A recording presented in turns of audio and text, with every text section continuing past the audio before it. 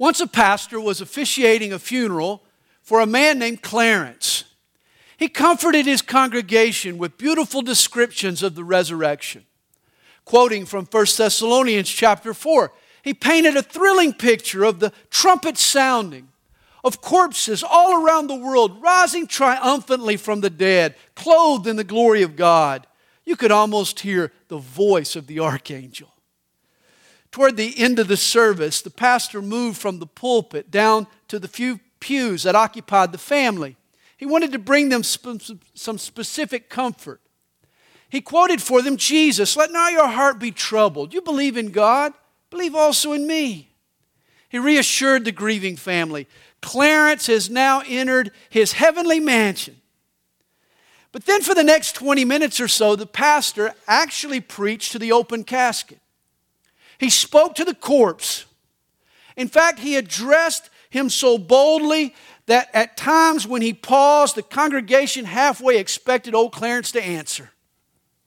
He began, "Clarence, there were a lot of things that we should have said to you, but you got away from us too fast." He told story after story of wonderful acts of kindness that Clarence had performed. At last, the pastor, he reached a crescendo. He shouted toward the deceased, "That's it, Clarence. There's nothing more to say. And when there's nothing more to say, there's only one thing to say. Good night. Good night, Clarence." And the pastor reached up and he grabbed the lid of the coffin and he slammed it down. "Good night, Clarence." Boom.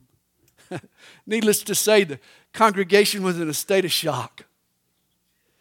That's when, ever so slowly, the pastor raised his bowed head, revealing this big grin on his face. And then he said, "Good night, Clarence, because we know that the Lord is going to give you a good morning." That's when the choir jumped in, and everyone started singing, "On that great morning we shall rise, we shall rise." No one could sit still or remain silent any longer. Everybody jumped up from their seat and started dancing in the aisles and hugging each other. The joy of the Lord had filled the house.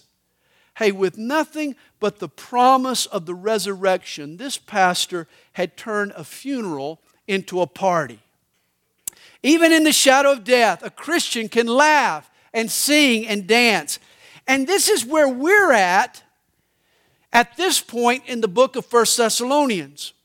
For over the last half of chapter 4 and the first half of chapter 5, Paul has assured us of the hope we have in Jesus. For our spirit there is hope. To be absent from the body is to be present with the Lord. For our body there's hope. For when Jesus returns, the dead in Christ will rise first. And we who are alive will be snatched away. We'll all live forever with Jesus. Hey, this should give us all reason to laugh and to sing and to dance. Paul is certainly excited. In fact, he has much, much more to say. But you see, Paul had a practical problem. Recall, by the end of chapter 3, Paul had been wrapping up his thoughts. That's why in chapter 4 he begins, "Finally then, brethren." But what happened to Paul is an issue for most pastors. He got ready to conclude his message and he caught a second wind. He just wanted to keep going. The hope of the rapture and the coming of the day of the Lord stirred him up. He ended up elaborating for another chapter and a half. Now here's what I think. At this point in his writing, Paul looked at the space that was left on his scroll and he realized that he was running out of room to write. You see, an ancient scroll was a limited canvas. Paul is nearing the end, but he's not finished yet. You remember years earlier when Paul first visited Thessalonica and planted this church. He had to leave them abruptly. Some thugs ran him out of town. His ministry was interrupted in midstream, and it had left a few holes in the theology of the church in Thessalonica. That's why he's actually written these letters. But now he's running into the same problem. Before he was run out of town. Now he's running out of room. And he still has more to say. So, from this point forward, Paul compresses his thoughts. He squeezes some big ideas into a few words. You could say Paul vacuum packs these verses. Verse 16, notice, is just 2 words. Verse 17 is 3. Verse 20 is just 4. Here's some freeze-dried doctrine. Some wisdom concentrate.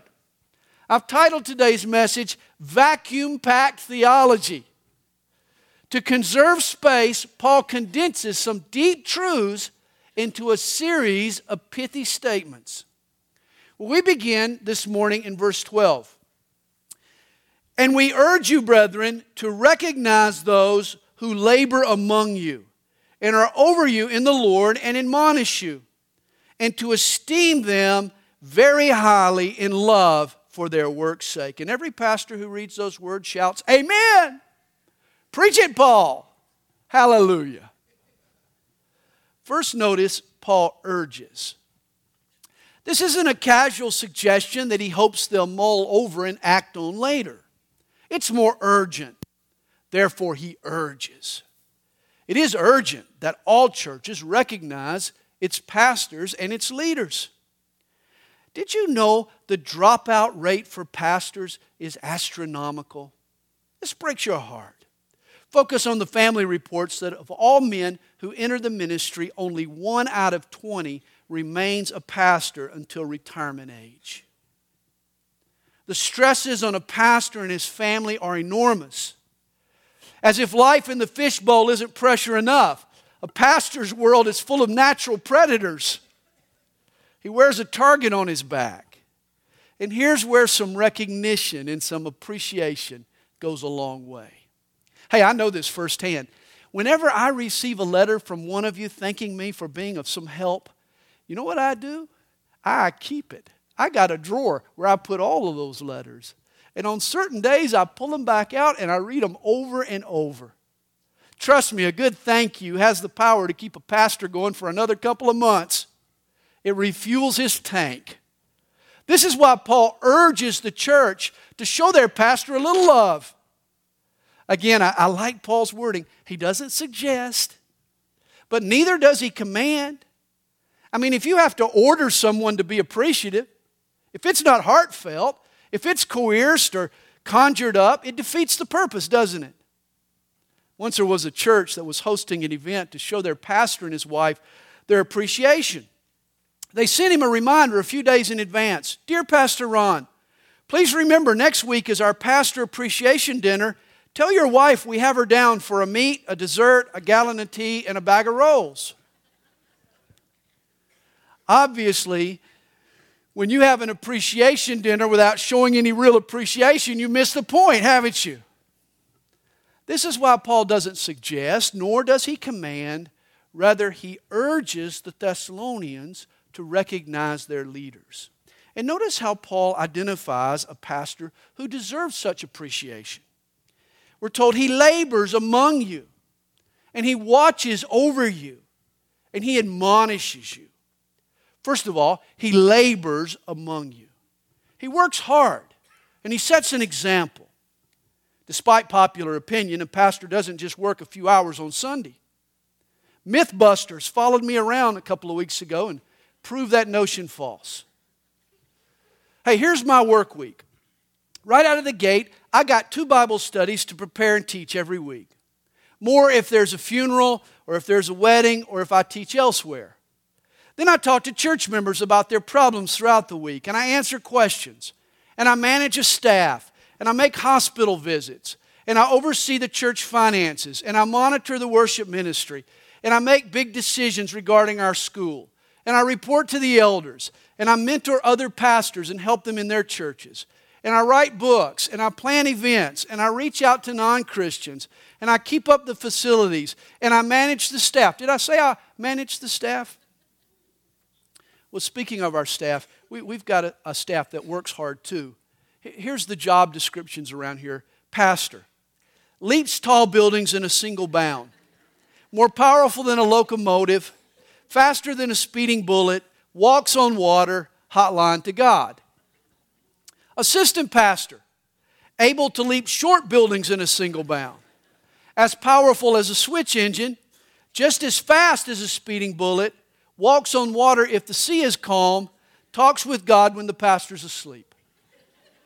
Worship leader, leaps short buildings with a running start, almost as powerful as a switch engine, faster than a speeding BB, walks on water if he knows where the stumps are, and is occasionally addressed by God. Youth pastor, runs into small buildings, rides the pink pig, not as fast as a squirt gun, knows how to use the water fountain, and mumbles to himself. Church secretary, and we've had a good one, lifts the building to walk under it, kicks locomotives off the track, catches speeding bullets in her teeth, freezes water with a single glance, and when God speaks, she says, "May I ask who's calling?" I hope you appreciate all the folks who labor among you. But a good pastor also watches over you. He isn't just working beside you, but he also watches over you. And this is vital. You don't want a pastor who only sees things from your point of view. You need a pastor who steps back from the day-to-day and keeps a sharp eye on the big picture. You see, a pastor's job is to set the overall direction and vision of the ministry. He's an overseer. He watches over the church. And then third, he admonishes. It means to caution or reproof gently. A pastor has the authority and responsibility to speak God's word with love. Commentator Leon Morris, he writes of this word admonish. He says, its tone is brotherly, but big brotherly. That's the pastor's role. He's a big brother. I'm nobody's Lord, trust me. I'm nobody's father. You only have one Lord. His name is Jesus. You only have one God, or one Father, and that's God. A pastor's just a big brother. My job is to keep you out of trouble and teach you the ropes. Just be a big brother. And again, when we find church leaders who labor and oversee and admonish, how should we treat them? Paul tells us we should esteem them highly in love for their work's sake. Don't just pass on sappy platitudes you'd find on the back of a Hallmark card. No, recognize and appreciate their work.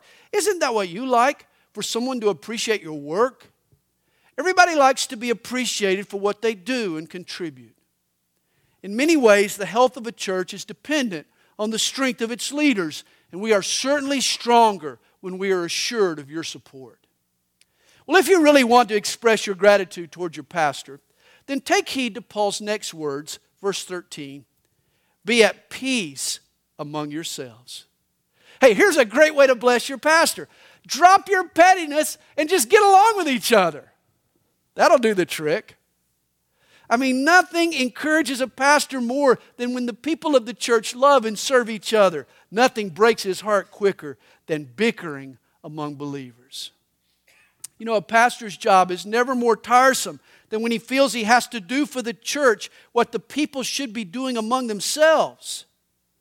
But when the people build bridges among each other and take the initiative to greet and serve and reach out and care, oh, this is a pastor's greatest reward.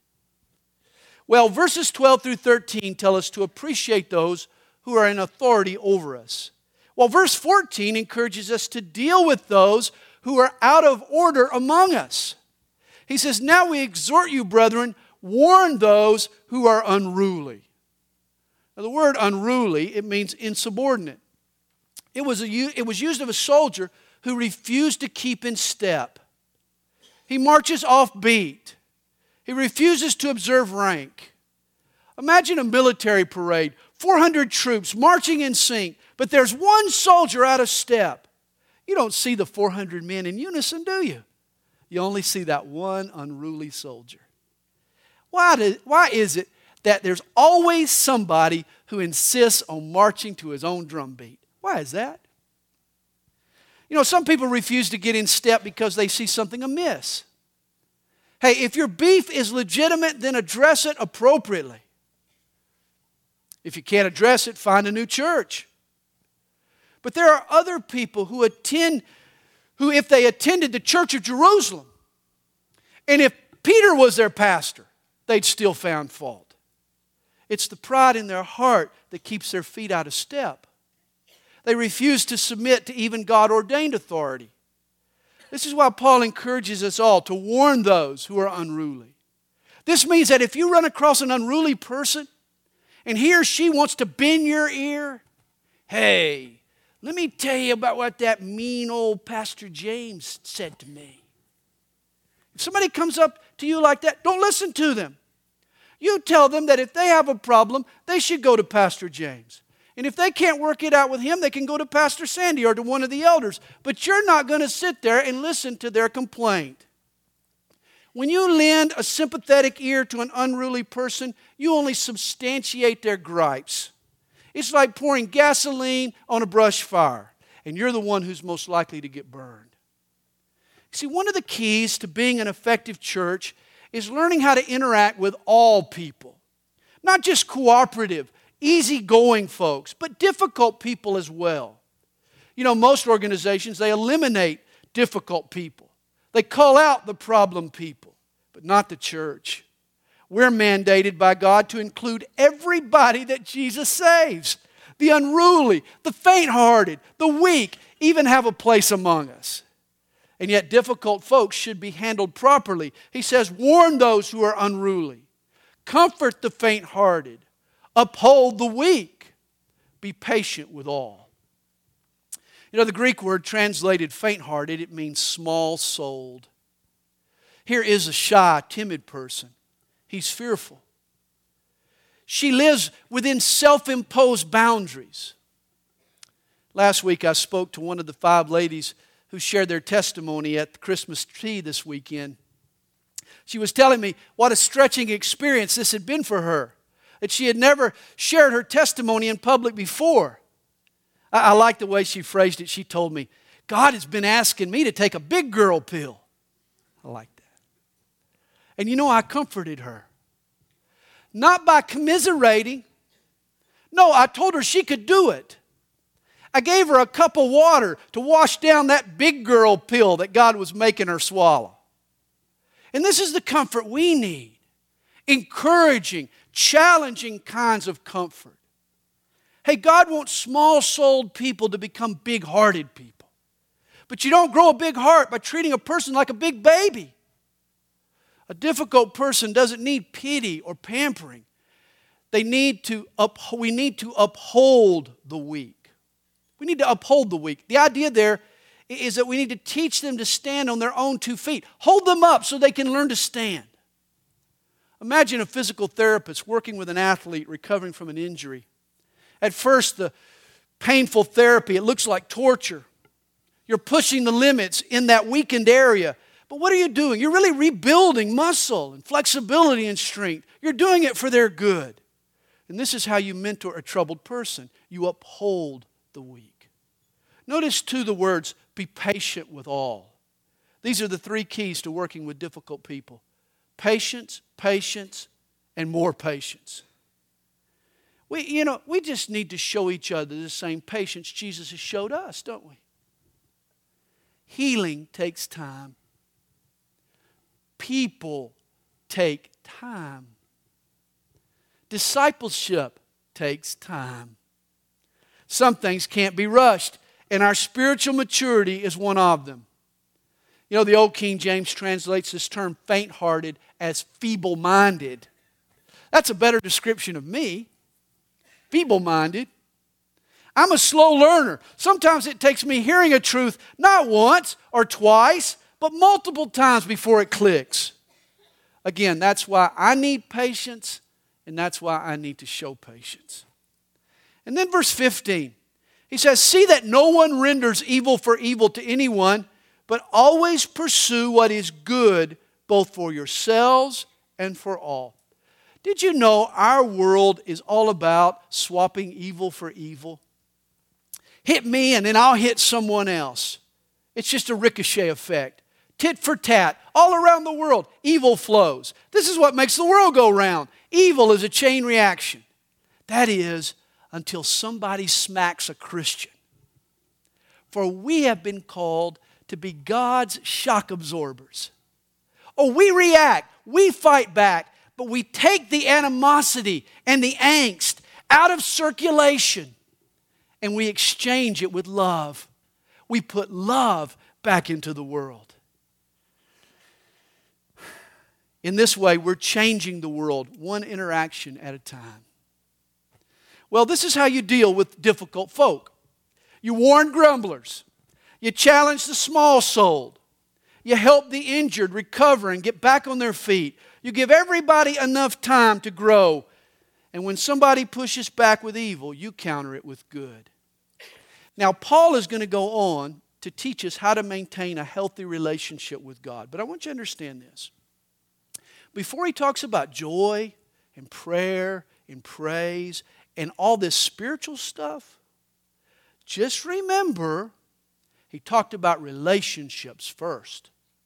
He talked about love in practical ways. He talked about dealing with difficult people. Before Paul fine-tunes us spiritually, he expects us to be right relationally. Understand this. You see, I know folks with zero tolerance for difficult people. Oh, but they pretend to be right with God. In fact, they're mean to their wife.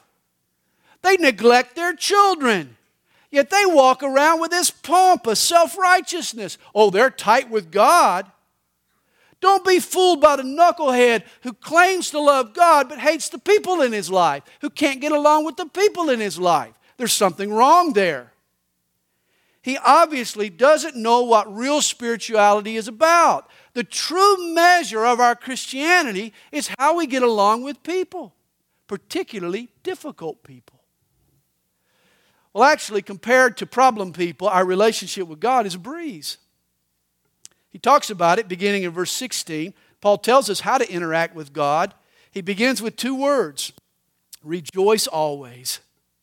Hey, when you live in fellowship with God, there's always a reason to rejoice. Even in life's darkest moments, even in the most painful situations, if God is a part of your life's equation, there will always be a reason to take joy. Happiness is based on circumstances, but joy comes from God. Joy is one of the fruits of the Spirit. Hey, God can bring uninhibited joy even in difficult times. I think of Paul and Silas in that Philippian jail. They had been arrested unfairly. They had been beaten with rods. Their bodies were stretched out in the stocks. Hungry rats were nibbling at their toes. And yet Paul and Silas they were found at midnight singing and praising God. Even in their worst pain, they were filled with joy. You know, throughout the Bible, wine, the fruit of the vine, is a symbol of joy. And it's no accident. You don't get the sweet wine until you first crush the grapes. Sometimes our deepest joys are found in our heaviest trials. I love God's promise in Hebrews 13, verse 5. I will never leave you or forsake you. That means God is always with us. Thus, we can rejoice always. American playwright Eugene O'Neill, he wrote a play entitled Lazarus Laughed. It was about Lazarus' life after Jesus had raised him from the dead. And there's a scene in the play, a scene from Bethany, a dinner where Lazarus and his friends and Jesus, they all attend. And everyone has noticed that Lazarus is a changed man. There's a look in his eye. There's this faraway gaze. You look on his face, there's no more worry. There's no more fear. After dinner, Lazarus, he kneels before Jesus and kisses his feet. And as Jesus walks away, Lazarus starts to laugh softly. It's as if the two men, they're privy to an inside joke. O'Neill, he puts the following words into the mouth of one of his characters. He says, "Such a laugh I never heard. It made my ears drunk. It was like wine. Though I was half dead with fright, I found myself laughing too." Hey, in light of the resurrection and the soon return of Jesus, no matter how down we get, we're going to go up. There's always a reason for us to rejoice. Rejoice always. And then Paul commands, pray without ceasing. In other words, maintain an open-ended conversation with God. Pray and never say amen. Now, there is such a thing as closet prayer, where we shut out all distractions and focus in on communication with God alone. But we can't live our lives in a closet. That's why Paul here is commanding not closet prayer, but constant prayer. For all throughout the day, under the surface of our lives, we need to be carrying on an uninterrupted dialogue with God. You know, it's interesting the implications of this verse. We're told pray without ceasing. But God would never command us to do anything we can't do. This helps us narrow down what constitutes real prayer. Prayer must be more than words. I can't verbalize without ceasing, or I wouldn't eat or sleep. Prayer must be more than posture. I can't close my eyes and raise my hands behind the wheel of a car. Yet that's a good place to pray. Prayer must be more than a place. I can't be at church 24/7. Thus, real prayer is an unbroken stream of thought between us and God all throughout the day. What a beautiful picture of prayer. He says, rejoice always, pray without ceasing. And then in verse 18, in everything give thanks, for this is the will of God in Christ Jesus for you. Notice Paul doesn't say for everything give thanks. That would be difficult if not impossible. I mean, how could I give thanks for the death of a child, or for a house fire, or for a serious accident? Maybe years down the road and after deep reflection, I might be able to salvage a good from such devastating circumstances. But that's not the point here. Notice Paul doesn't say for everything give thanks. He knows the impossibility of that. He just says, in everything give thanks. You see, even in the wake of a terrible loss, even with questions swirling in my head, I can still hold on to what I know. I can still thank God that He loves me, that I'm forgiven, that I'm His child, that I have a home in heaven, that my blessings in Christ can't be stolen, that the Holy Spirit ministers to me inexplicable joy. I can be thankful in everything. I can even be thankful that all things work together for good to those who love God, to those who are the called according to His purpose. And understand, this is the will of God in Christ Jesus for you. For the Christian, every day is Thanksgiving. You know, it's interesting, the word gratitude is a derivative of the word grace. Our response to God's amazing grace is gratitude. Not for everything, but in everything, let's give thanks. And then verse 19, do not quench the Spirit. Now, as Paul said earlier, we shouldn't get caught off guard. Jesus is coming back soon. That's why we need to work while it's still day. And the Holy Spirit is our helper. With Him, nothing is impossible. Through the power of the Holy Spirit, God shook the Roman Empire. In a few short years, He humbled Rome. Pagan Rome gave way to Christianity. And the church had nothing going for it except the power of the Holy Spirit. In reality, this is still the only advantage a church possesses. We also have this power, the power of the Spirit. But here's the problem. We can sin against the Holy Spirit and we can shoot ourselves in the foot. There are ways that we can hinder the Holy Spirit and limit His work. The greatest inhibitor is a lack of faith. Understand how Christian ministry operates. We don't provide the spark that changes a life. The power isn't ours, never was, never will be. It's God's effort from start to finish. But what we do is to provide an environment conducive for the Spirit to move. That's our job. You see, revival is like a fire. You don't create your own fire. No, you provide a spark and a source of oxygen and some combustible material. And then that joins together and produces a fire. We don't produce the fire, but we can fan the flame. Or we can douse it with our unbelief. You see, Paul is saying, don't do anything to snuff out the fire that the Spirit starts. The work the Holy Spirit wants to do. Don't you do anything to counter it or interfere with it or hinder it. He even goes further in verse 20. Do not despise prophecies. Wow, prophecy.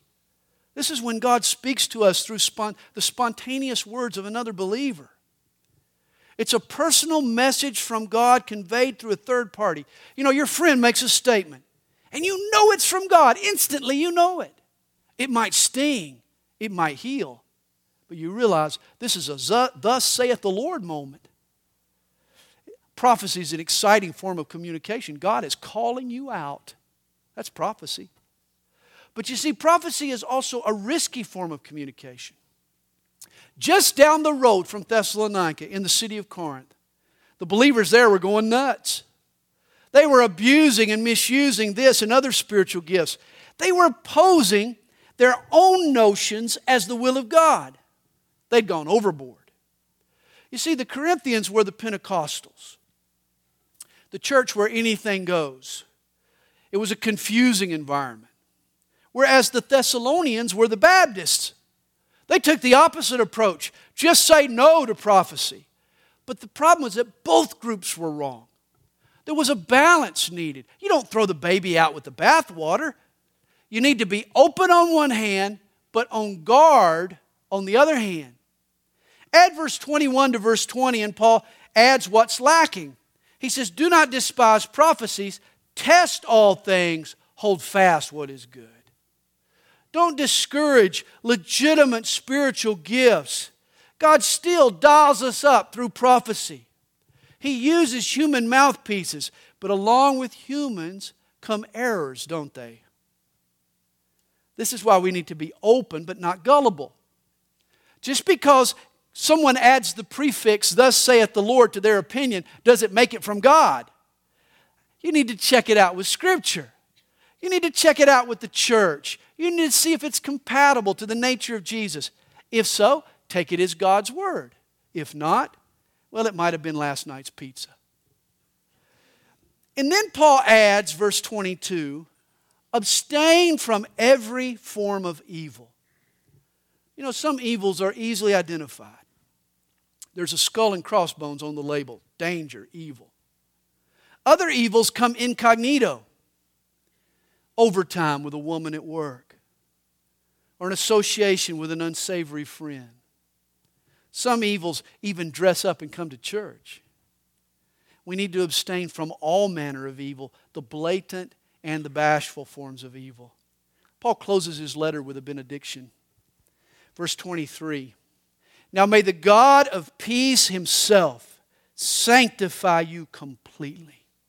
And may your whole spirit, soul, and body be preserved blameless at the coming of our Lord Jesus Christ. I find this interesting. Some scriptures divide human personality into 4 parts. In Mark 12, verse 30, we're told, love the Lord your God with all your heart, with all your soul, with all your mind, and with all your strength. There we are. We're 4 parts. Heart, soul, mind, strength. Other passages, such as Romans 6 and 1 Corinthians 7, divide the nature of man into 2 parts. There's the inner man and the outer man. There's the body and the spirit. Here, Paul sees us as threefold: spirit, soul, and body. Here's Paul's point. However you carve me up, I want every part of me to belong to Jesus. I want to be sanctified completely. I want to be God's, not just part and parcel, but completely. I want God to have my entire life. I want to be preserved and ready for His return. Don't you want the same? What a thought here, that one day we'll stand before Jesus and be declared blameless. That's amazing. Me, blameless? Oh boy. Notice Paul doesn't ask to be preserved sinless. He knows that's an impossibility in this life. He'll slip up and sin, but he can be blameless. He is counting on the blood of Jesus to continually cleanse him and to constantly cover him and to blot out any guilt or any shame or any blame. Paul is intending to one day stand before Jesus and be declared blameless. and so am I. I love verse 24. He who calls you is faithful, who also will do it. Isn't that great? Hear about the guy who walked into this fancy restaurant and wasn't wearing a necktie. So the maitre d' refused to seat him. The man was livid. He stomped out to his car. He grabbed the jumper cables out of the car, dangled them around his neck, walked back into the restaurant, and then shouted at the maitre d', "Hey, is this good enough for you?" The maitre d' looked at him and said, "Yeah, but you better not start anything." Understand, what God starts in you, He intends to finish. He's faithful to sanctify us and make us His own. He's faithful to keep us blameless, to preserve us blameless at the coming of Christ. When will we learn that God's forgiveness knows no bounds? Verse 25, brethren, pray for us. Oh, here's a way to bless and thank your pastor for what he does. Pray for him. This pastor needs your prayers. Then he says, greet all the brethren with a holy kiss. Now, if you're a big, beefy, burly guy, please don't take this literally. Whatever you do, I don't want you to come up and kiss me. I like how J.B. Phillips, he renders this, give a handshake all around. That's good enough. Try a holy kiss on some guys and you could get punched in the kisser. Even today, of course, there are cultures in the world where the common greeting, even among men, is a peck on the cheek. And if we were in the Middle East or in Mother Russia, I probably wouldn't mind. But we're not. We're in the ATL. And the proper greeting in Sal Quinette is a handshake, friend. Maybe a hug. If you score a touchdown and win the game, I might hug you. But when we're just out greeting, even out in the public especially, I might hug you here at church, but out in public, we're greeting each other. Hey, just a warm, sincere handshake will do the trick. But don't miss the point. Please don't miss the point. Greetings count, no matter what form they take. Paul says, greet one another. Greetings count. You see, after you've battled the flesh and the world and the devil all week, it's nice to walk into this building and be greeted, to be welcomed as if you still belong. Wow, I still got a home here. Even after the week I've had, they still greeted me and made me feel at home. You come in beaten up and bruised up, but you still belong. We still accept you. You're still one of us. This is what a greeting communicates. Greetings count. Greetings are important. Paul ends his letter to the Thessalonians. I charge you by the Lord that this epistle be read to all the holy brethren. Understand, the New Testament letters predated the printing press by 1,400 years. In Paul's day, God's word was conveyed through a public reading. Few people read the word, they heard the word. How blessed we are to have a half dozen Bibles sitting on our shelf. We can pull the word out and read it anytime we'd like. They had to wait for a public reading. Paul closes, the grace of our Lord Jesus Christ be with you. Amen. And there we have Paul's first letter to the Thessalonians. I hope you're ready. Are you ready? The day of the Lord comes as a thief in the night. Jesus is coming for a church that turned its back on idols to serve the living and true God. He's coming for a church that shared their faith, that received the word, that endured persecution, that maintained their purity. We've read about such a church. Now let's be such a church. In Jesus' name, amen.